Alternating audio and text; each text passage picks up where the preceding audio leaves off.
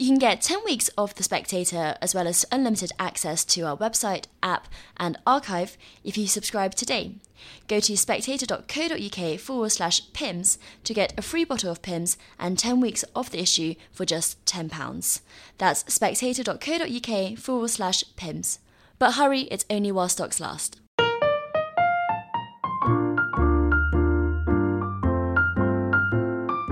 Hello and welcome to the Spectator's Book Club podcast. I'm very pleased this week to be joined by Dame Hermione Lee, whose biography of Tom Stoppard, Tom Stoppard Life, is out in paperback now. Hermione, welcome. Thank you. Can I ask what first sort of attracted you to Tom Stoppard as a subject? I had always enormously liked and admired and enjoyed his plays, but I had absolutely no intention of writing his life. But as it happened, he asked me in a quite sort of offhand way. We'd been having a sort of jokey conversation about biography. I knew him a little bit, but not very well. And out of that conversation, he asked me if I'd be interested in writing his life. And I said yes, absolutely immediately, without pausing for thought, because it's not the sort of thing you would say no to. And then 2 seconds later, I thought, my God, what have I done? This is a living person, which I had never done before. This is a playwright, and I'm not a theatre person, as it were, although I love the theatre, and also as a man. And my big books had all been about women writers before then. So there were a whole set of challenges which turned out to be extremely interesting. Yeah, I mean, you do say, rather balefully, both towards the beginning and towards the end of your book, seeded throughout Stoppard's work is a series of very salty remarks about biographer critics. I mean, was that something you came upon after doing your primary research?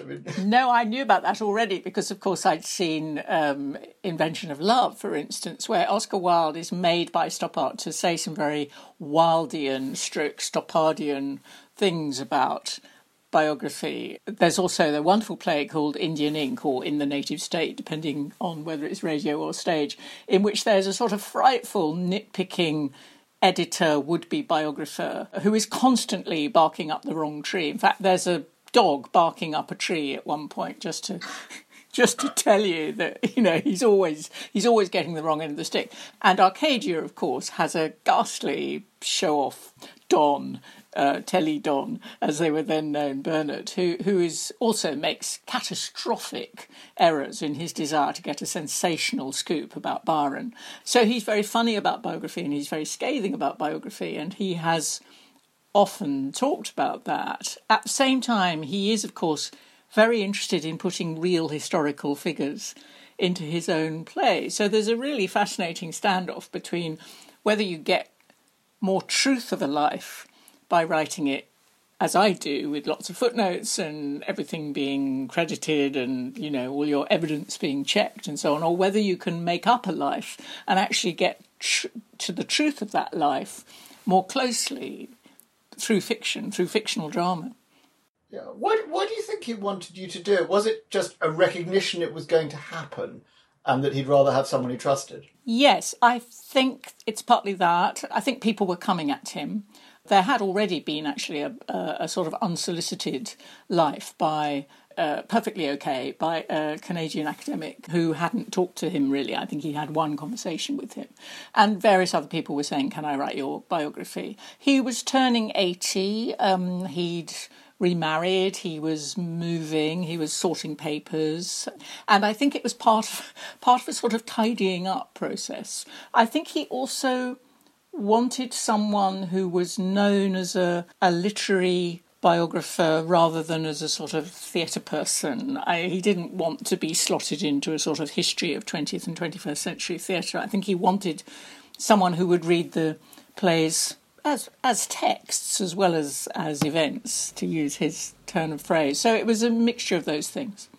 That's interesting you say he wants someone who'd read plays as text rather than events, because a big theme of your book is that he absolutely regarded these plays as events rather than text. That's why I said it, yes, and you rightly picked that up. And one of the fascinating things about working on him and with him was to see, for instance, see him in rehearsal and to see how true that is, that he's not closed off, he's not rigid about plays which will have taken him scrupulous days to write one sentence, and he will have absolutely perfected the language of that speech. And then when he's in the room with the actors and they say, I need another line to give myself time to get to the door, he'll put in another line, there and there. He doesn't want other people changing the text, but he is willing to. But I think he also, as you know, values good language. He puts a moral value on the best possible language and the truest possible language and the sharpest possible language. And so I think he was pleased to think that his actual language would fall into the hands of someone who is interested in reading. Now, Stoppard as a playwright, I mean, for many of us who kind of, maybe don't have an encyclopedic recollection of his career, there's this sense that Rosencrantz and Guildenstern sort of more or less dropped out of the sky and kind of made him overnight, which reputationally it did. Extraordinary how much came before that, though. Yes, that's one of the things that amazed and fascinated me the most, that there were, a good 10 years of hard graft. Once he was a very young journalist in Bristol. He didn't do A-levels, he didn't go to university. He just went off at the age of 17 and got a job as a journalist. And he did all kinds of journalism, arts journalism, film, theatre reviews, commentary pages, lots and lots of different kinds of journalism. Cut his teeth on it, loved it.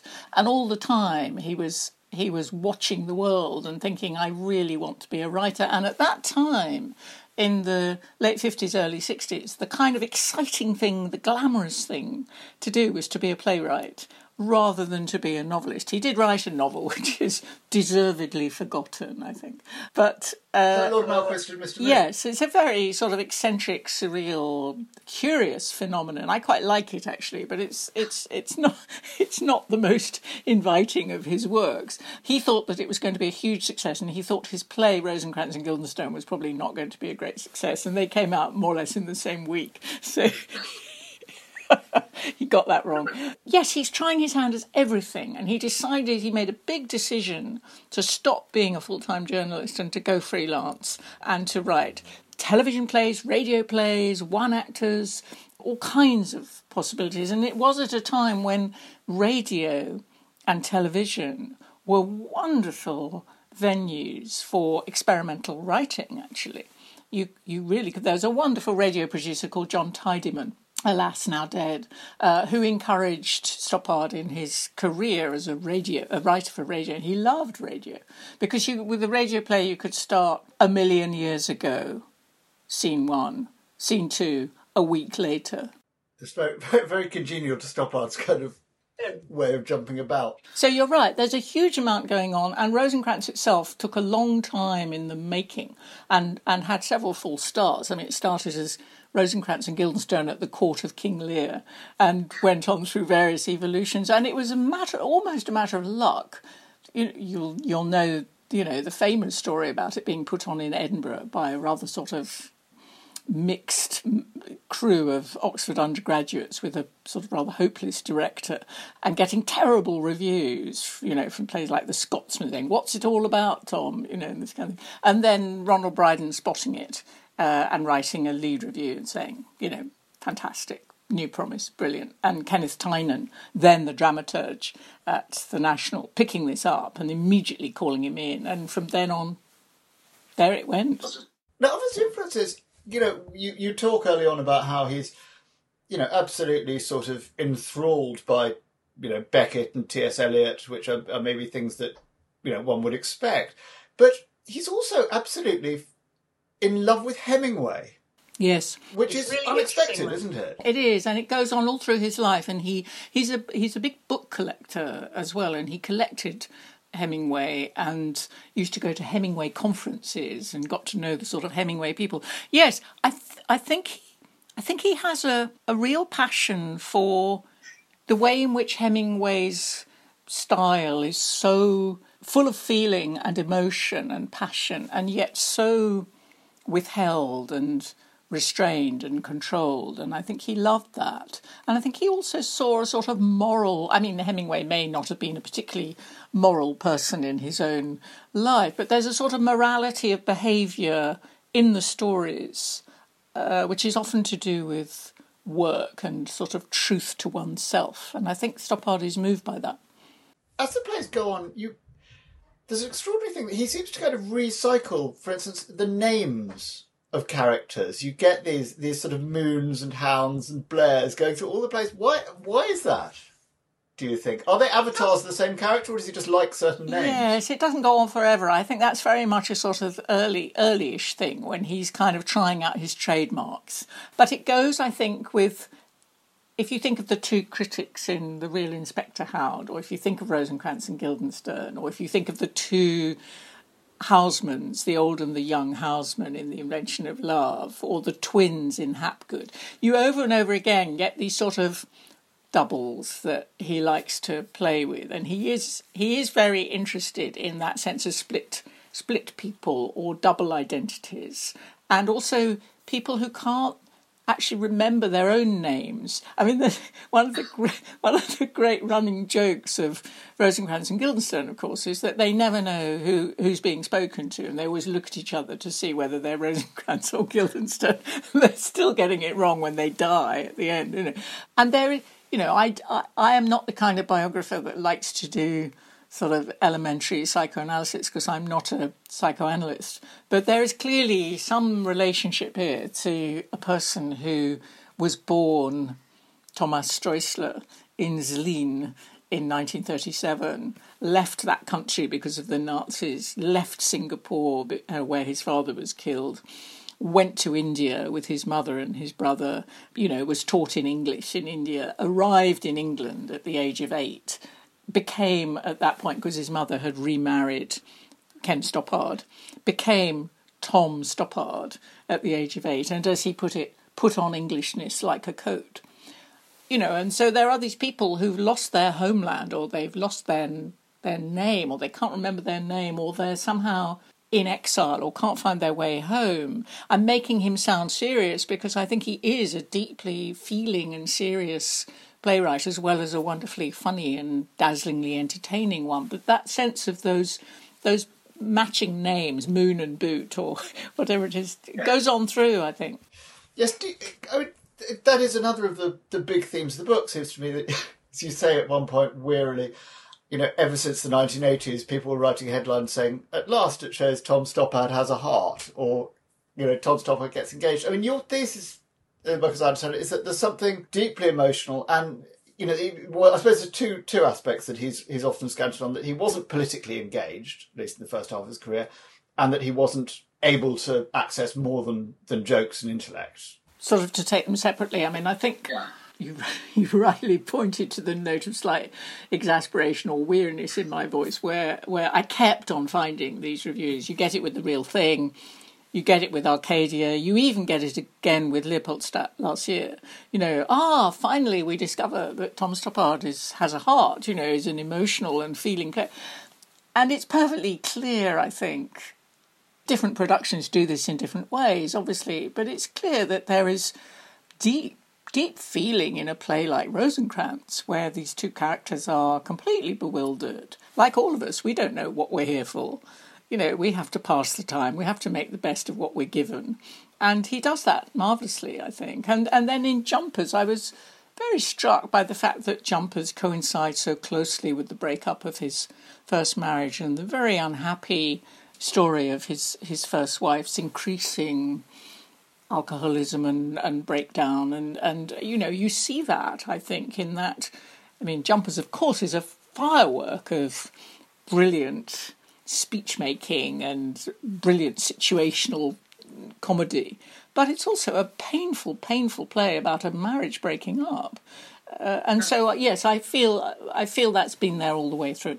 You have there's a lovely quote that I think you quote Stoppard quoting, and I can't remember who, about the idea of grief. Oh, yes. Being something visible like a carp under the surface of a pond. It's from a play by James Saunders called Next Time I'll Sing to You, now I think forgotten, but not forgotten by Stoppard, for whom this man was a mentor and also a great influence, I think. And it's the sentences, there lies behind everything a certain quality which we may call grief.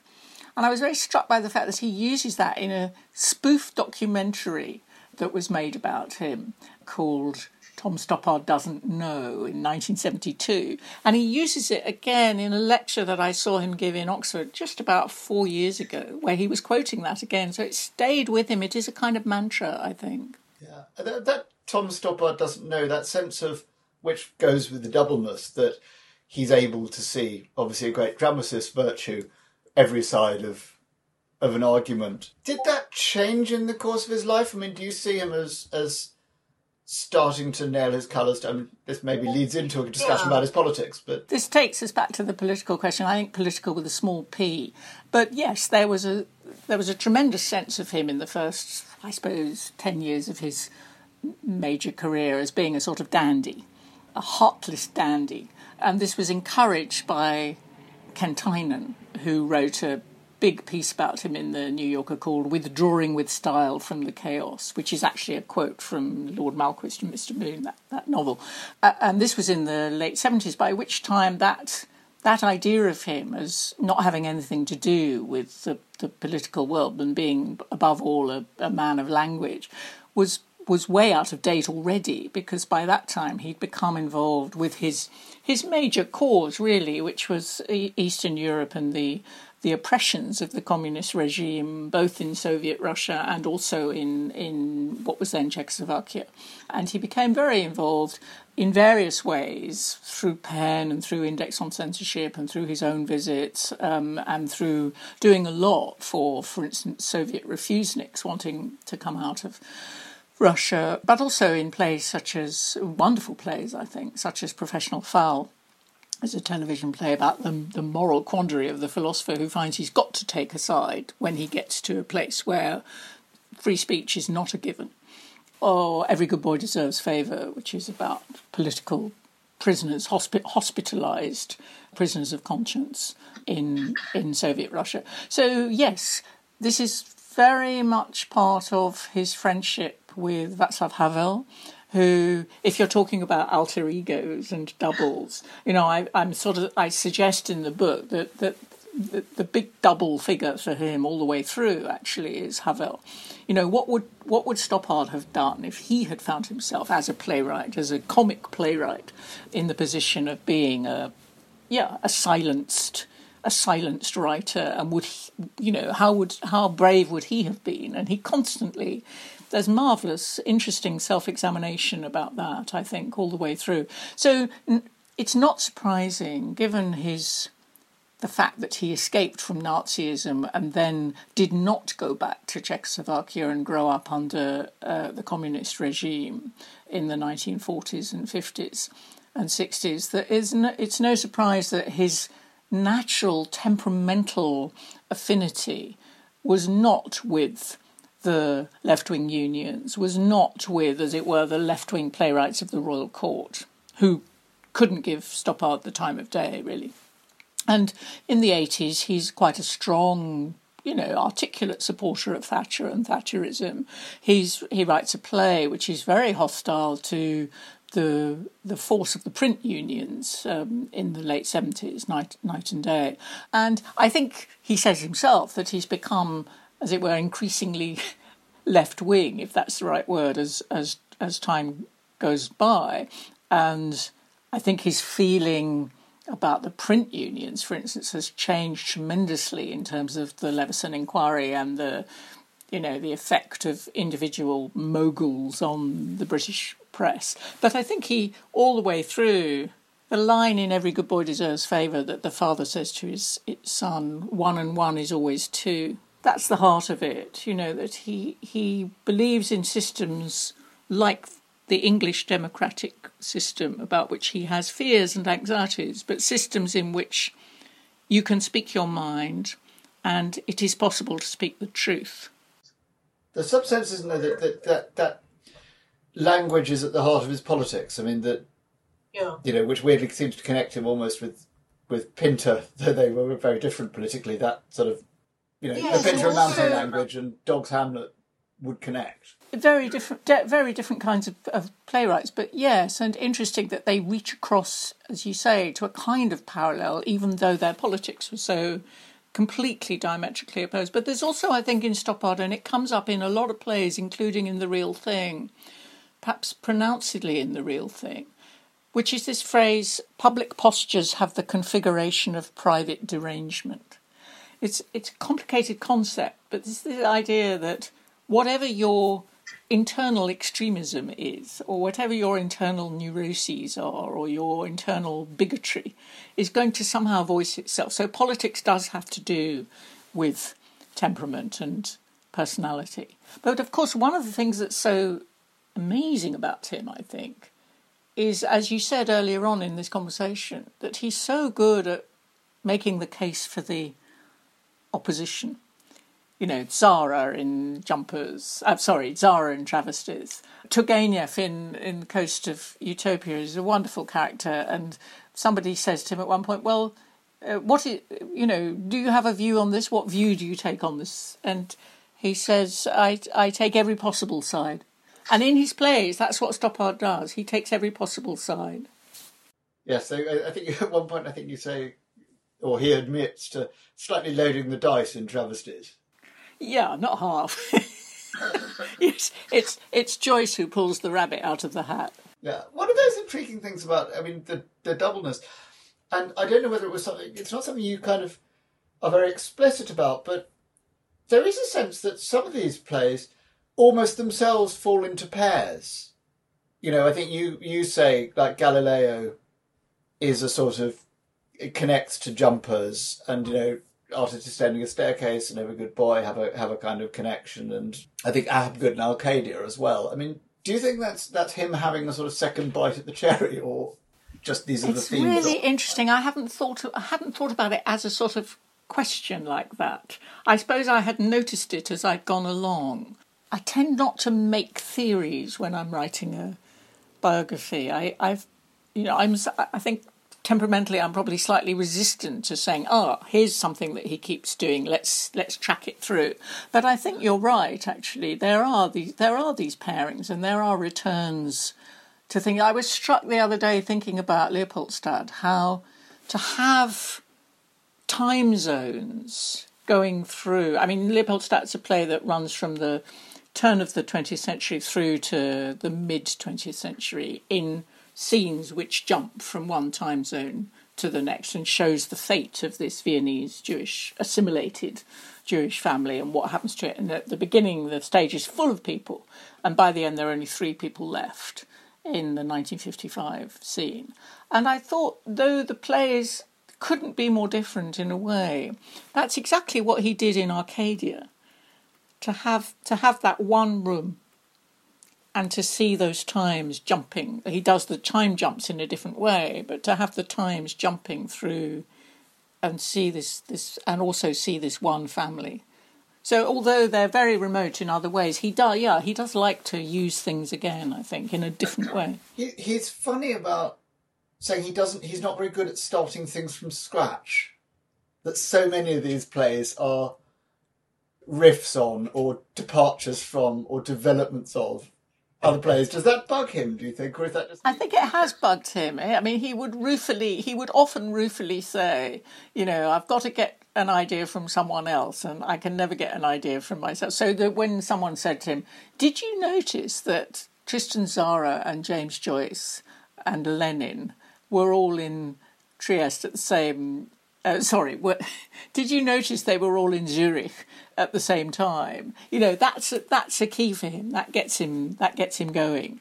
And he was very proud of The Real Thing as being a play whose idea he'd invented himself, rather. But it's a joke that he has. I mean, it's the use that he makes of these things, which is what is so extraordinary. I think to be fair to you as well, you say, who's proud of the real things the play invented. However, and then you've got at least 2 paragraphs of sort of things it slightly borrows from.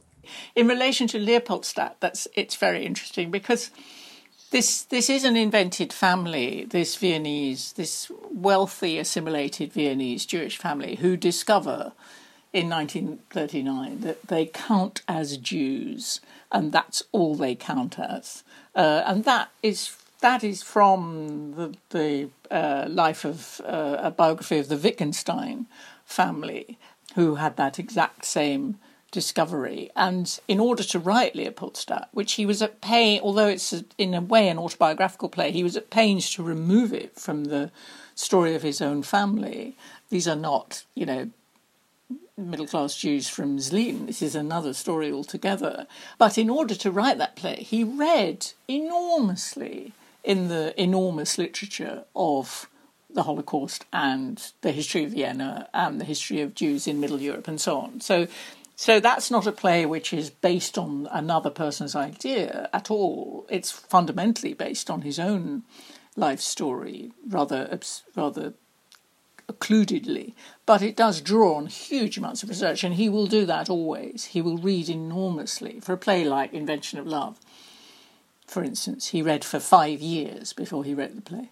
That question of his Jewishness, the sort of one of the great marmalade droppers of the story is that, he was, in his 60s or 70s before he discovered that he was Jewish? That's sort of importantly not quite right. And I hope the book doesn't give that impression. He had, because his mother really badly wanted to put the past behind her and her English husband turned out to be somewhat anti-Semitic and xenophobic, and that was unfortunate. So she didn't speak Czech at home, and she didn't talk to the boys about their childhood. And when he would say, "Mum, were we Jewish?" she would go, "Tusk." She'd go, "Tusk." And he knew what that meant. It was, A, I don't want to think about this, and B, she never thought of herself as Jewish. She was a completely secular person. Jews to her were the people, Orthodox Jews that she would see in Zlin wearing the full gear, and as happened to many people at that time, it was Hitler who made her a Jew. Otherwise, she would have been not thinking about it very much. So she hid it, and he didn't ask questions in order to oblige her. And it was only in 1993, when he learnt about his family history. He knew that his father was Jewish. I mean, obviously, that's why they'd left. He didn't know much about his mother, and what he didn't know was that many members of her family were killed in the Holocaust, and that was what he found out very late in life. The full extent, as it were, of her Jewishness, and therefore his Jewishness, and the family story. And he had a piece in a magazine called Talk in the late 1990s. It was Judy Brown's very glossy and glamorous thing, wasn't it? Now long forgotten. Of all the things, it seems very Stoppardian that it's in Talk magazine that he. Isn't it just that there was a sort of there was a piece about the Clintons' marriage, and it was all super glossy, and then there's this tremendously important and serious piece by Stoppard about his family history, and he didn't publish it until after his mother had died. He knew she wouldn't have wanted him to do that. And there is a scene in that piece where he's asking this cousin of his who he met, and he said, were we Jewish? Meaning, were we completely Jewish? And she says, of course you were Jewish. And she draws the family tree on a napkin in a restaurant where they've met at the National Theatre. And then she tells him what happened to all the people in the family. Auschwitz, Terezin. And that exchange, which he publishes in that piece, becomes the last scene of Leopoldstadt. So you can see how long that takes to turn into a drama, into a play. Also, I mean, you mentioned Ken Stoppard, who gives him his name. There's this extraordinary moment where practically at his mother's funeral, I think it may actually be at his mother's funeral, Ken Stoppard says, right, you can stop using my name now. It's a very strange moment, and it happens actually just after his mother has died. They've taken her to hospital. They didn't expect her to die. And she did. She died very soon after going into hospital. And they come back to the house. And as they're getting out of the car, Ken Stoppard says, I don't want you to use my surname anymore. And Peter, the brother who talked to me about this also, is a witness of this. And he said that Tom Stoppard dealt with it rather sort of rationally by writing him a letter and saying, well, look, I write plays, I'm known, so I can't really change my surname at this point. And Stoppard, I think, understood it as part of his stepfather. He always called him his father, but his stepfather's hostility to Jews and to foreigners, and the fact that Stoppard had been very active, for instance, in supporting Soviet Jewish refuseniks, and his stepfather didn't like that. But it's an extraordinary moment of anti-Semitism in Stoppard's life, which I don't think he's encountered very much. But particularly from his father or stepfather.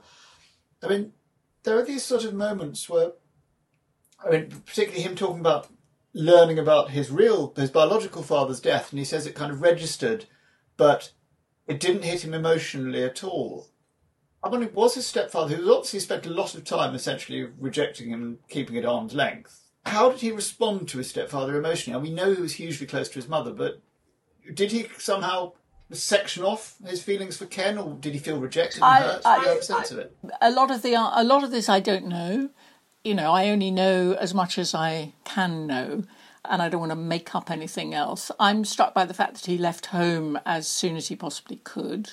But he went back, and he has good relations, particularly with his half-sister, because his mother had two children by her second marriage. And that was all fine. But I am struck by a play called Enter a Free Man, which started life as Walk on the Water, which has a sort of tremendously blimpish, rather useless, bombastic, Anglophile character at its centre, who I suspect is quite strongly based on Ken Stoppard.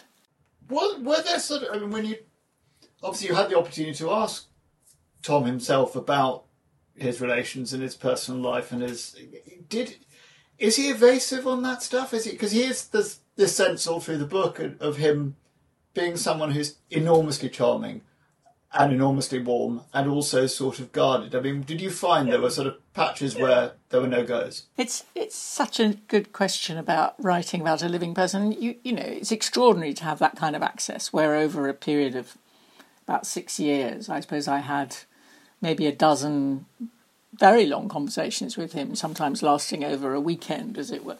Nothing was off limits. He didn't reject any questions, but there were clearly things that he was much more interested in talking about than other things. And I'm sure there were times when I was being held at bay, even if I didn't notice it at the time. And he didn't enjoy it. I mean, I think he sort of thought, OK, I've asked her to do it, she's going to do it. It's my duty now to do what I said I would do, which is to give her access. And he gave me some astonishing materials to read, including the weekly letters that he wrote to his mother between the years 1948 and 1996. I mean, that's an astonishing resource, and I use those all the way through. I think only Philip Larkin and John Berryman managed that. Absolutely. Yeah. It took a while for those letters to land in my lap, and I think I had to sort of earn some trust, and it didn't all arrive at once. But I think in the end he decided. I think initially he was rather sort of guarded about the whole process and probably wished he hadn't set it in train. And then I think he got used to the fact that it was happening and that I was sort of doggedly getting on with it. And I think he thought, oh, well, let's give her money, what she needs, So, and basically he was, unlike Beckett, who said to his first biographer, I will neither help nor hinder. Yeah. He did help and he didn't hinder. But it was interesting talking to him. I often felt that I should be having tremendously high-level intellectual, philosophical conversations with this great brain, and I often thought we should be talking about the meaning of consciousness or, What he really wanted to talk about were things like what kind of shoes he wore in the 1960s, or what happened in a production where it turned out to be 3.5 minutes too long in the second act, and how you would get that back down to So there were tremendous numbers of times when I would think, goodness, I'm having this conversation with him, which is very technical or practical or even mundane, when I expected to be having sort of high level conversations about abstract thinking. Well, he's very pragmatic, isn't he? He's a pragmatist. He's a pragmatist of the theatre, and he's quite a pragmatist. He's got a very good... He's got an admirable policy of life, I think. It's not a policy, but he's sort of calm and stoic, and he doesn't make a fuss about things. I mean, he can be quite steely, I think, especially, when his play or lines he's written for a film, there's a lot of very steely correspondence with movie producers, for instance, that I found in the archive. And he can be fierce, but he doesn't make a fuss. He takes things as they come. There's a kind of stoicism, I think. And who knows, maybe that comes out of his early life. I mean, that's steeliness. When his first marriage is coming to an end, there is a sort of moment where I think he writes to somebody, doesn't he? And he says, there it is. I've only got one life and I won't sacrifice myself. That comes out of, unlike other famous writers one can think of who've blithely gone off and left their person, in a ruthless manner. I mean, we can all think of examples of great writers who are not very nice people. Actually, he is a decent person, fundamentally a very decent person, I think. And that position had been arrived at after a great deal of pain and difficulty. And, there were two small children involved, so it was very hard. Yeah. Speaking of those small children, one of the things you say is he wrote a sort of journal which was essentially a series of letters to his youngest son, Ed. Did you get access to that? Yes, that's quoted quite a bit, you'll see, in the book. And yes, again, that took a little time. I was sort of well into the research and had started writing before the letters and the journal arrived. But when they did arrive, of course, it was an incredible bonus. And one of the interesting things about the journal to Ed, who, of course, became the theatrical person of the family, became an actor who was in the first version of the production of Leopoldstadt, was that he's very outspoken about his politics, actually, in that journal. And there's a lot about his feelings about, for instance, about Havel. Most of the material that I put in the book about his feelings about what was happening in Czechoslovakia are drawn, actually, from that journal. So that was a very rich source. He's not intimate about what's going on in his marriage because he's writing to the son of that marriage. So just as with his letters to his mother, he doesn't want to worry her, so he's not telling her details about anything that might be going on in the private life. He just wants her to know he's okay. Yes. You mentioned some of the politics to go up with you. It's a sort of tiny line, but during the Rushdie affair, he says he doesn't think of free speech. He says it's important to me, but it's not a fundamental right. How does he arrive at that position? I'm quite surprised because one thinks, of Stoppard as someone whose activism has largely been about free speech. Yeah. And it surprised me too, and I suppose what he's talking about is that you must always... It's the Berlinian position, I think. It's Isaiah Berlin speaking behind him, and he's very influenced by Isaiah Berlin. You can see that in Coast of Utopia. But it's the idea that it's all very well to talk about one's own liberal right to freedom, but you have always to put it in the context of the other person's right, or the context for those rights. And it may turn out that your rights do not prevail over the other person's. And of course that, it's a catch-22. It's a difficult thing to say that. But I think I know why he said that at the time, and it's part of the whole raging debate around the fatwa, which of course led on to so many things we didn't foresee at the time, which is that in order to maintain the right of a person to speak out, particularly within a fictional work, one has to understand and give due respect to the positions of other people. Did you feel at the end that you'd kind of got him or understood him? I'd hate to say no. I think the book does give a full and quite thorough and fair picture of the kind of person he is in the different ways that he inhabits this world, socially, politically, creatively, domestically. I think that this is a person of great charm and great reserve. You might even oddly call him a shy person. He's extremely gregarious and he knows a million people and he's immensely outgoing to people and he's good at friendship and he's loyal.